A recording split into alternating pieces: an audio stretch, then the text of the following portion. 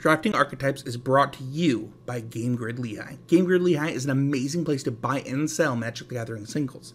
Whether you're building a new cube or crafting your new constructed deck, Game Grid Lehigh is the place to do it. Got a draft coming up with some friends? Buy some seal product here and get it quick. So click the referral link in the description to help out the show, and don't forget to use the code DRAFTPRO10 to get 10% off on your next order at gglehigh.com.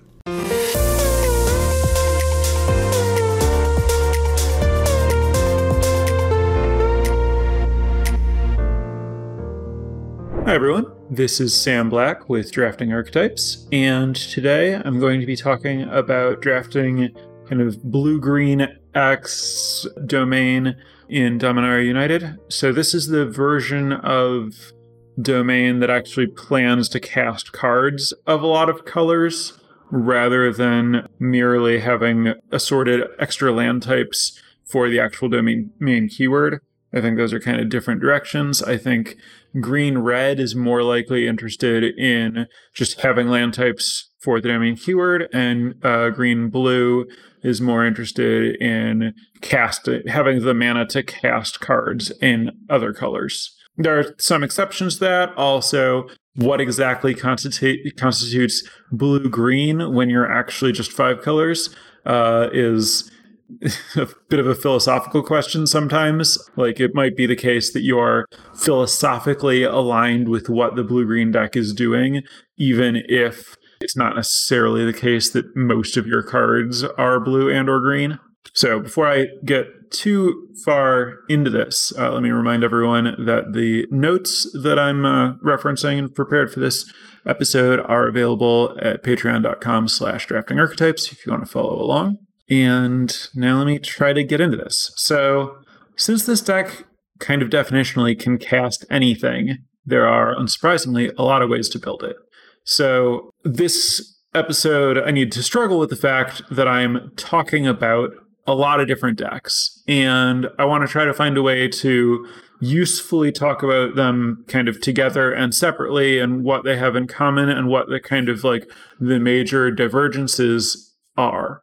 Kind of no matter what, if you're in this space, you need to pay a lot of attention to your double pip cards. So like cards that cost like green or black or whatever. For the most part, you want to avoid them unless they are really, really powerful bombs. They ask a lot of your mana base. It'll be harder to cast them and harder to cast everything else the more of them you have.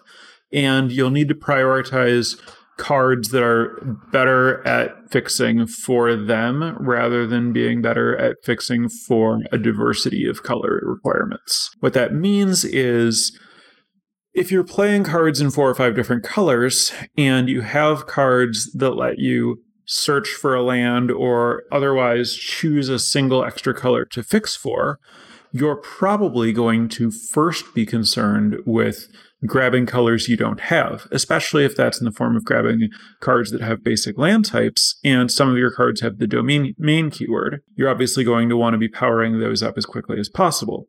So if you're missing your second black for an Extinguish the Light, and you're missing your first blue for whatever blue spells you have and an extra count on your domain, you're usually going to want to like take an island off of a Floriferous Vine Wall or a Scout the Wilderness or whatever before you would take a swamp.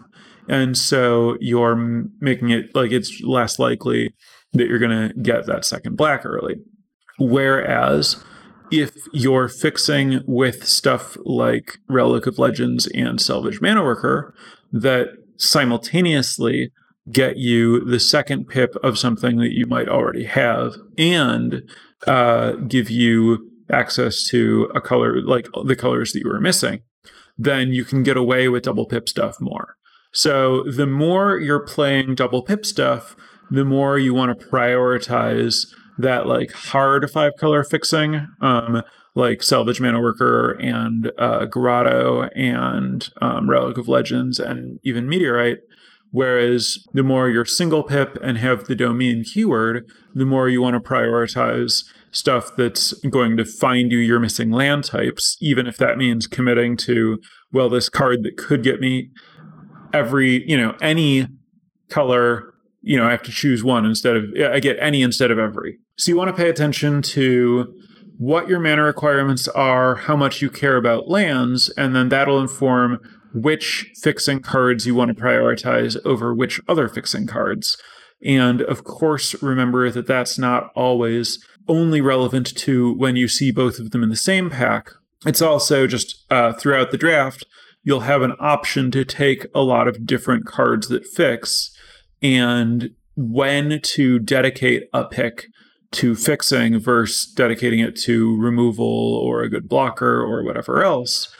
How much you want to go out of your way to find each kind of fixing depends on what your mana is asking of you. Does your mana want land types, or does your mana want mana symbols for casting costs?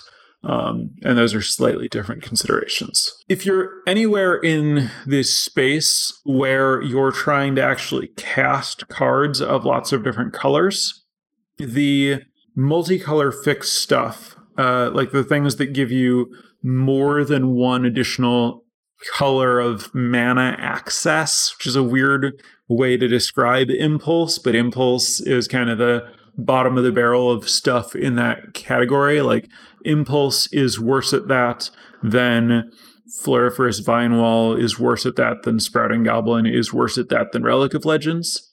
But all of those cards improve your mana more than taking a single extra dual land. With Impulse, it can be close. But if you're trying to cast cards of 5 different colors, you basically can't get it done with only dual lands. You need some of the hard fixing. Whereas if you're, say, the red-green deck that's, red-green and land type friends for domain, you might want your only fixing to be dual lands because you don't want to spend mana getting additional colors rather than getting power and toughness into play. And you don't need any particular other color, you just want some diversity of land types in play. So it's less important to be able to find whatever you need and more important to just have some types around. So where the red-green domain deck is going to prioritize duels more highly, this deck will still definitely want some duels because they're kind of free real estate in terms of space in your deck, since they're replacing basic lands to improve your mana base. But they do less heavy lifting than the dedicated 5-color cards. So I've had some of these decks where I have fewer non-basic lands than it would look like you want, but I've been able to make my mana work by prioritizing stuff like Salvage Mana Worker that do really, really heavy lifting and kind of forgive you for not having the dual lands in a way that lets you really prioritize bombs over fixing early, and then still you can salvage your draft with cards like Salvaged Mana Worker if dual lands are being taken highly at the table, and so you don't have the access to that you want. This format is very good at providing another way if you know what to look for and you're willing to work for it. If lands are contested, take the artifact and card draw type, card selection type fixing and get it done. So there are a lot of different ways to make your mana work, and a lot of success at drafting domain decks is going to come down to having a coherent plan and strategy to account for the specific mana needs of your deck. And of course, there's, a negotiation with the cards you're taking where you don't necessarily know what you're figuring out your mana capabilities and your mana requirements kind of at the same time and or alternately, where, you're drafting, and as you add a card that makes fixing easier, gives you better mana, you might then be more willing to add a card that requires better mana, or puts more pressure on your mana base. And so you can kind of start conservative and, go in steps back and forth on, okay, now I did this thing that puts pressure on my mana base. Now I took this card that relieves that pressure. Now I took this thing that puts pressure, relieves pressure, and just, make sure that you're keeping, balance where you're going to end up with something where you have a deck that can accommodate the requirements of the spells. By default, you're primarily interested in bombs, removal, and fixing, and then the rest of your cards are likely cards that replace themselves, like Impulse and Espionage and Shadow Prophecy and Phyrexian Rager and Vineshaper Prodigy. And then in a pinch, just like stuff to fill out your curve. Like later on, you might figure out like, I don't have enough 2-drops, I don't have enough 4-drops or whatever, and just find some, creatures that are reasonable at blocking that slot in there. But, the more of your deck can be kind of bombs, removal, and fixing, the better spot you're going to be in to a large extent. That said, it's possible to have like more aggressive versions of this deck. I think Rootwalla is kind of the big indicator or something there. Like there are kind of like actual dedicated 5-color decks that use Rootwalla well. And there are decks that it's not good in, and it's good in the more aggressive ones. Rootwalla generally wants a low curve because it would like you to have mana free at some point for its ability. I guess the Rootwalla question segues for me somewhat into the Jodas Codex question. Jodas Codex is a very heavy card in terms of the extent to which it weighs on the direction of a deck. Jodas Codex is powerful, but appropriate for some decks and not others. Jodas Codex wants you to have a very cheap, like it gives you the ability to spend so much extra mana over the course of the game by drawing more cards that it is best if the cards that it's drawing are cheap so that you can cast all of them, and so that you're not behind when you play it. And it also doesn't want your cards to draw cards. It will give you all the card draw that you need.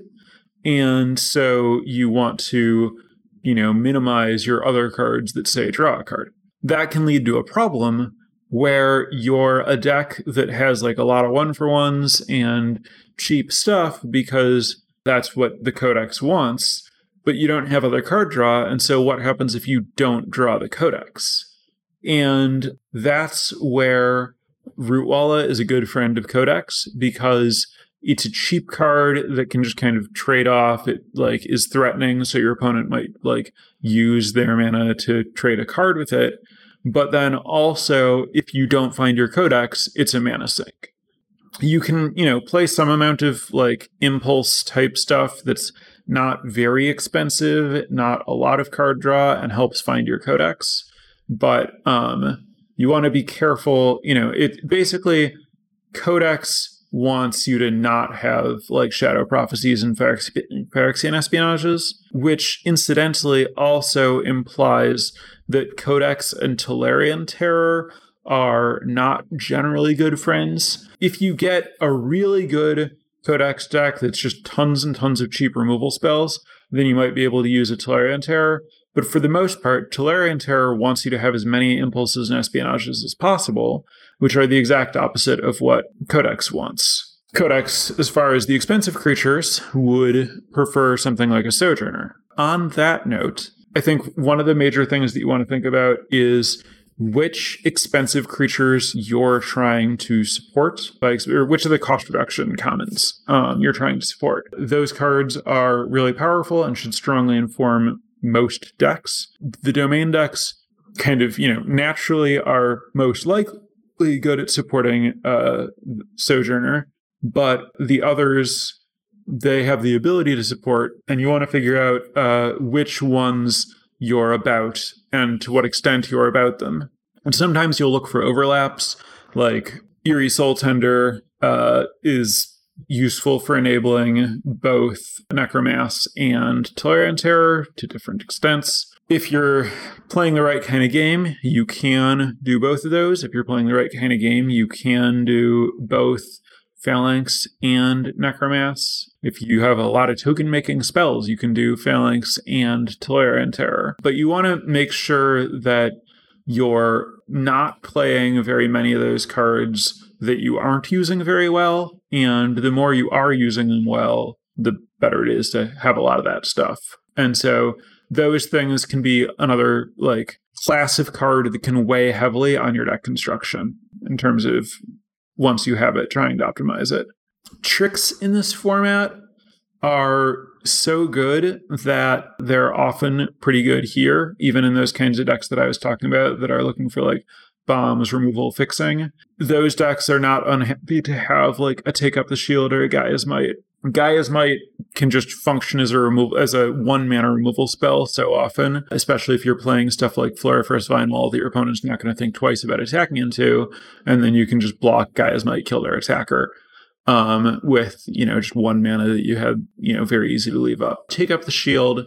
These decks are very likely to have creatures that have 4 or 5 or more power in play, and Take Up the Shield can be a big tempo swing and big life swing. Life gain, I think, is just really important in any controlling deck in any format, and that certainly applies here. If you're playing a long game against decks that are kind of good at getting chip shots in, you'll often kind of stabilize at a low life total, and then there will be some pressure to like close the game before your opponent finds a burn spell or a trample trick or something. But if part of your turning the corner involves drawing into stuff that's gaining you life more than your opponent's drawing into stuff that's making you lose life, you can kind of get to the point where you're no longer like in the danger zone, and that can give you much better inevitability. So there are a lot of ways to gain life in this format. It doesn't have to be Take Up the Shield. When you're thinking about all the boxes to check to cover all your bases in a control deck, you want to think about life gain as one of those boxes. And so if you don't have enough Urborg Repossessions or Solarian Geysers or Mossbeard Ancients or whatever it is you're using that's going to gain you life, Take Up the Shield's a good one to look for to get access to that kind of thing. For the most part, I like Essence Scatter a little bit less in these decks than I do in most blue decks. It's not to say it's bad, but having a bunch of tapped lands means that you're more likely to be behind, and you're more likely to be using all of your mana longer because you're kind of spending mana on these tapped lands.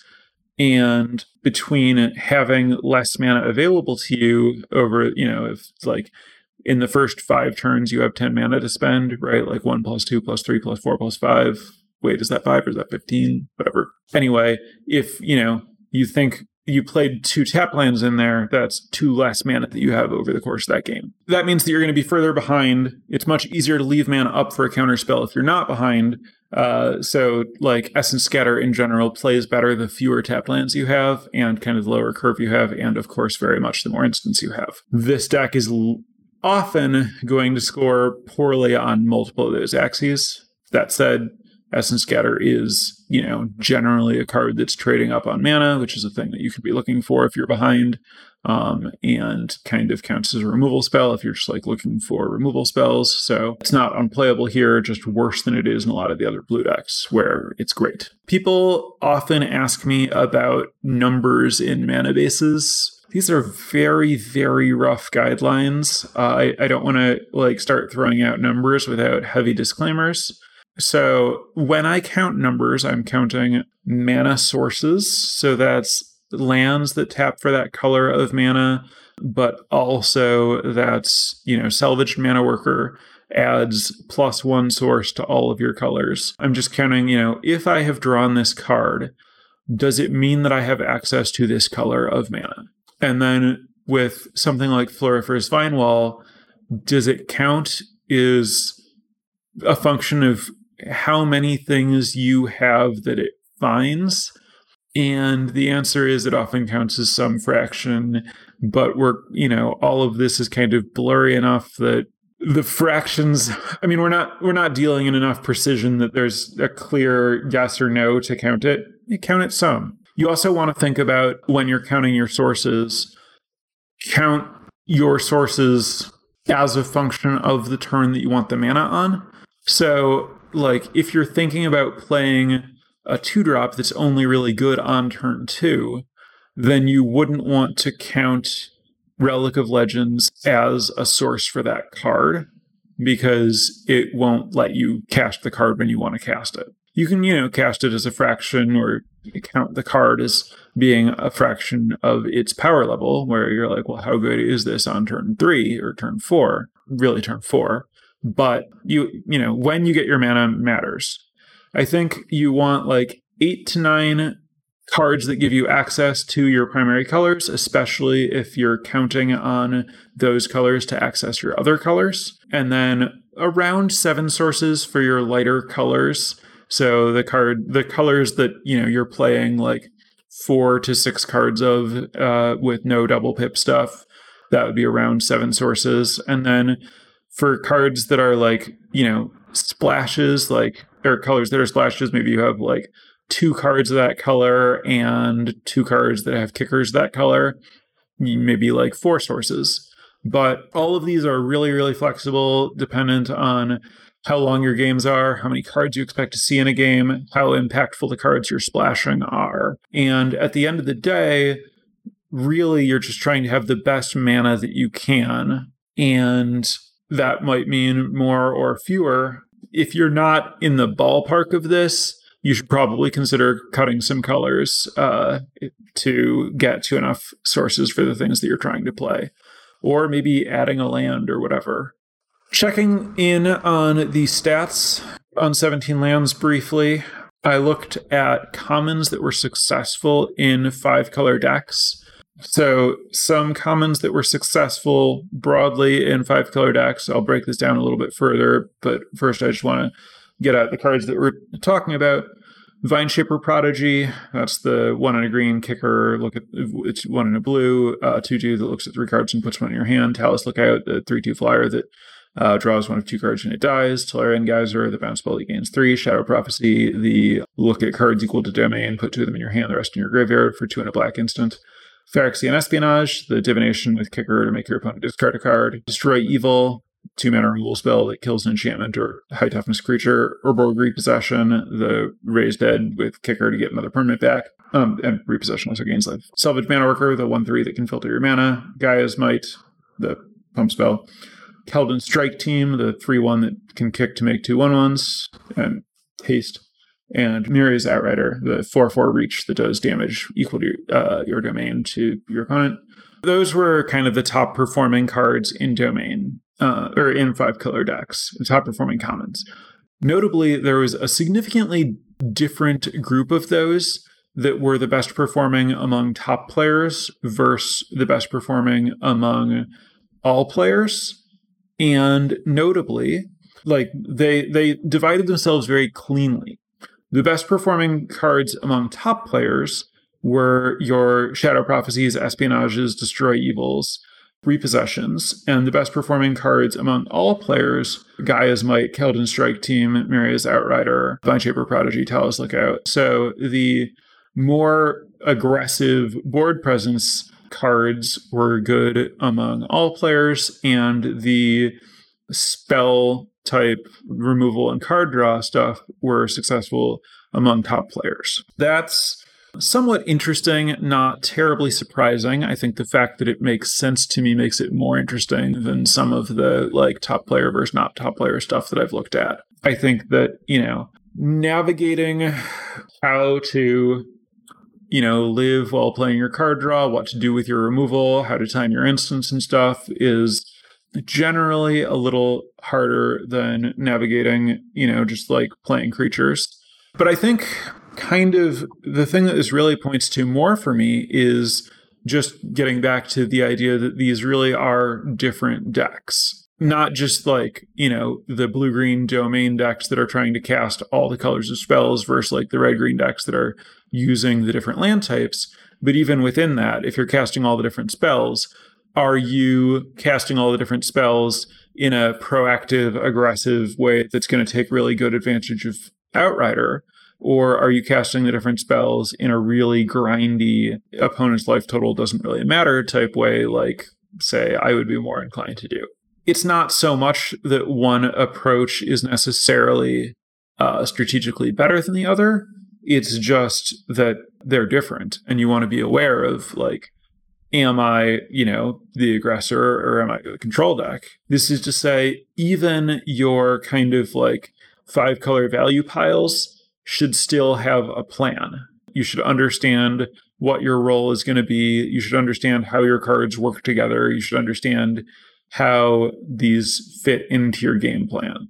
It's most of what I had to discuss. Random note, I've come down considerably on Floriferous Vine Wall from where I started in this format. Now, I think that it's almost always worse than Impulse. Like they both look at a bunch of cards to try to find colors that you're missing, but in the late game or even in the early game, Impulse never misses and can find your bombs and also is an instant. I think all of that matters more than getting the O2 body, which doesn't matter very much unless you have some explicit synergies, at which point I am interested in the Vine Wall. I think things that can put Vine Wall over for me are, like if I'm playing Necromass and I really value the creature going to the graveyard instead of the instant going to the graveyard, then Vine Wall moves up relative to Impulse.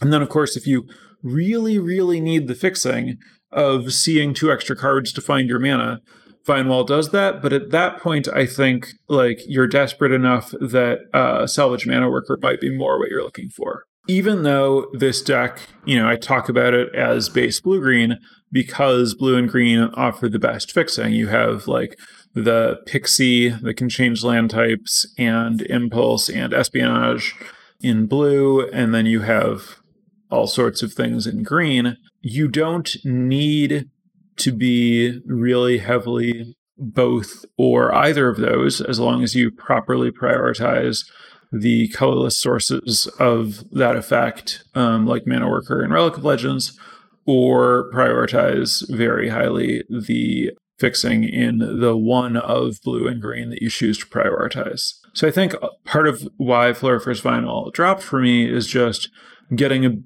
more appreciation for Pixie and Salvage Mana Worker and the other ways of accomplishing what it was trying to do for me. And also just taking 2 mana off in addition to playing a bunch of tapped lands to play a creature that doesn't really block very well has increasingly resulted in just feeling too far behind as another strike against the Vine Wall. I think, while a little scattered, I think that covers what I had to say. I imagine this left a good amount of room for questions and further exploration and examination. So I want to open this up to chat for questions now. So any questions you have, please type in chat. And while I'm letting people do that, as usual, I'll remind everyone, if you are enjoying and learning from and benefiting from the podcast, consider giving back and supporting us at patreon.com/draftingarchetypes. Alternatively, if you have less selfless motives, fully respect that. We do offer some benefits and perks. So if you're just looking for whether the value is right for you on joining the Patreon, I would still encourage you to check out patreon.com/draftingarchetypes and see if the offerings that we have feel like a good exchange to you. So chat, any questions for me? When I looked at the stats for 5-color decks, did I include the 4-color plus splash decks? As I understand it, 17 lands count a deck as 5-color. It must have 4 cards of each color. So I was looking to just kind of get a basic idea of what top commons there were. There are a lot of different filters on 17 lands that point to decks in this space. Certainly all the 4-color and splash decks, all of the, blue-green decks will usually have cards in other colors. I didn't do a really extensive deep dive of, all the different options and which cards they like relative to each other. It is certainly the case that, that there are a lot of different filters you can apply there that will show you different things, and recommended homework if you're interested in a deep dive there, figuring out which cards are better and worse in different versions of this. At a certain point, it gets a little bit too granular to really be helpful, but there was certainly more investigation that could have been done there.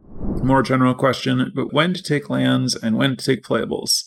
Yep, That's a classic. The answer for me is prioritize the things that you're trying to cast over the things that you will let you cast them. But trying to cast means, it means something to me to be able to cast this. Like my deck will be considerably better because I can cast this card, so like relevantly above replacement level. Once you don't care if you can cast a card, as in it's about as good as any other card you might be casting, then that's a pretty clear sign that you should take the land. And then beyond just, premium, then fixing, then replaceable, I would point back to the discussion that I mentioned about kind of the ongoing conversation with your deck and your draft and your table about your requirements and your capacity to fill those requirements, and thinking about it in terms of like building and releasing pressure. And, the more you take cards that stretch your mana base, the more you're building pressure. The more you take cards that fix and give you that mana, the more you're releasing pressure.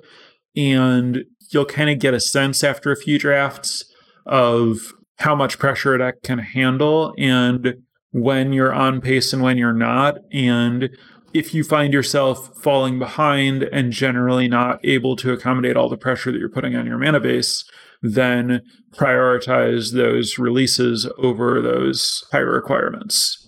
What are the best ways to kind of get into this archetype? What cards do I want to open to really go for this? Some cards directly tell you to, in that they have domain or something.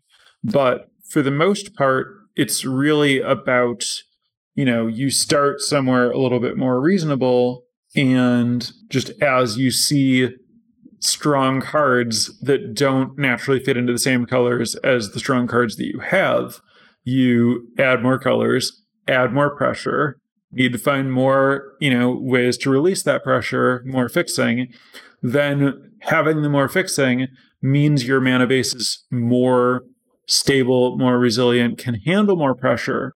So kind of the more you go in this direction of, being able to cast stuff, the more you can slide into just, I'll take the strongest card every pack. So it's less this card puts you here and more these three cards put you here.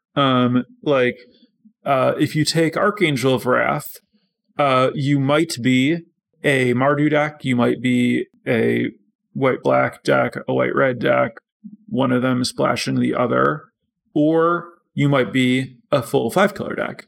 And which one of those you're supposed to be after you first pick Archangel of Wrath depends on whether, second pick, you see a Missionary or you see a Nishoba Brawler or a Weatherseed Treaty or some kind of card that tells you that, you'll benefit from playing more colors in a way that will still let you use that strong card that you already had. There are not a lot of cards that by themselves say you should play all the colors. Are blue-black XXX and green-black XXX considered additional separate archetypes? So this gets into a topic that maybe I first dove into with the Dimir decks in Strixhaven, where the name of the archetype is kind of more about the philosophy that you have when you're drafting it than it is about exactly which colors you end up playing. So I would say for me, as I think about it, the blue-black X decks are very card draw and removal heavy, relatively creature light, but looking for some, Tolarian Terror and Talus Lookout, good high impact threats, and generally very controlling. So blue-black X is a Tolarian Terror deck, green-black X is a Writhing Necromass deck that's generally looking to do a lot with its graveyard, kind of as much like self-mill and recursion and big high-impact creatures as possible. And then blue-green is more about generally having powerful cards. It's lower synergy and more even mix of creatures and spells. Like blue-black is going to be spell heavy, green-black is going to be creature heavy, blue-green is going to be somewhere in the middle. But again, some of that's just speaking to how I approach and categorize these things personally, which may or may not fit for other people. But that's kind of how I've been approaching it. And then, if you talked about green-red X, that to me implies aggression, implies your opponent's life total matters. You want some tricks and you want some reach. And green-white X implies that you're not very likely to win the draft and you're probably trying to go wide. But I say this is the archetype that, this is, I think that both of my decks for the Arena Open, where I won the 2,500, I would say both of my decks were blue-green X. It looks like we're about done on questions, so I'm going to wrap it up there. We have a few more weeks before we'll probably have enough information to get into the next set. I know that I still need to talk about blue-red tricks, which was the other option that tied with this topic on the poll this week. Then I need to figure out if or how I feel like I can or should talk about some of the things that I haven't gotten to and don't have a lot of experience with or haven't really seen a ton of success with, like green, white, and red, black. I suspect that I think red, black has seemed more viable to me than green, white, but I'm not completely sure what will make sense. It's possible that we will get into cube or something after next week, which will most likely be blue-red tricks. And then we'll certainly be in the home stretch on this. And then for the next set, we're going to be back to paper pre-release before online release, which means that the rollout is going to be a little bit different in terms of when we get what kind of information. And I'm probably going to try to have an episode that at least looks at an overview of the format before the paper pre-release. So significantly before I'll have actually played the deck on Arena. And then there will be a week where I will have played with it before I'll have played in the paper pre-release before the set is out on Arena. So looking forward to some early overview and early, first impressions type episodes for Brothers War as we get done with Dominaria United. So thanks for listening, and I'll be back next week for what may or may not turn out to be the last episode on Dominaria United. Have a good week.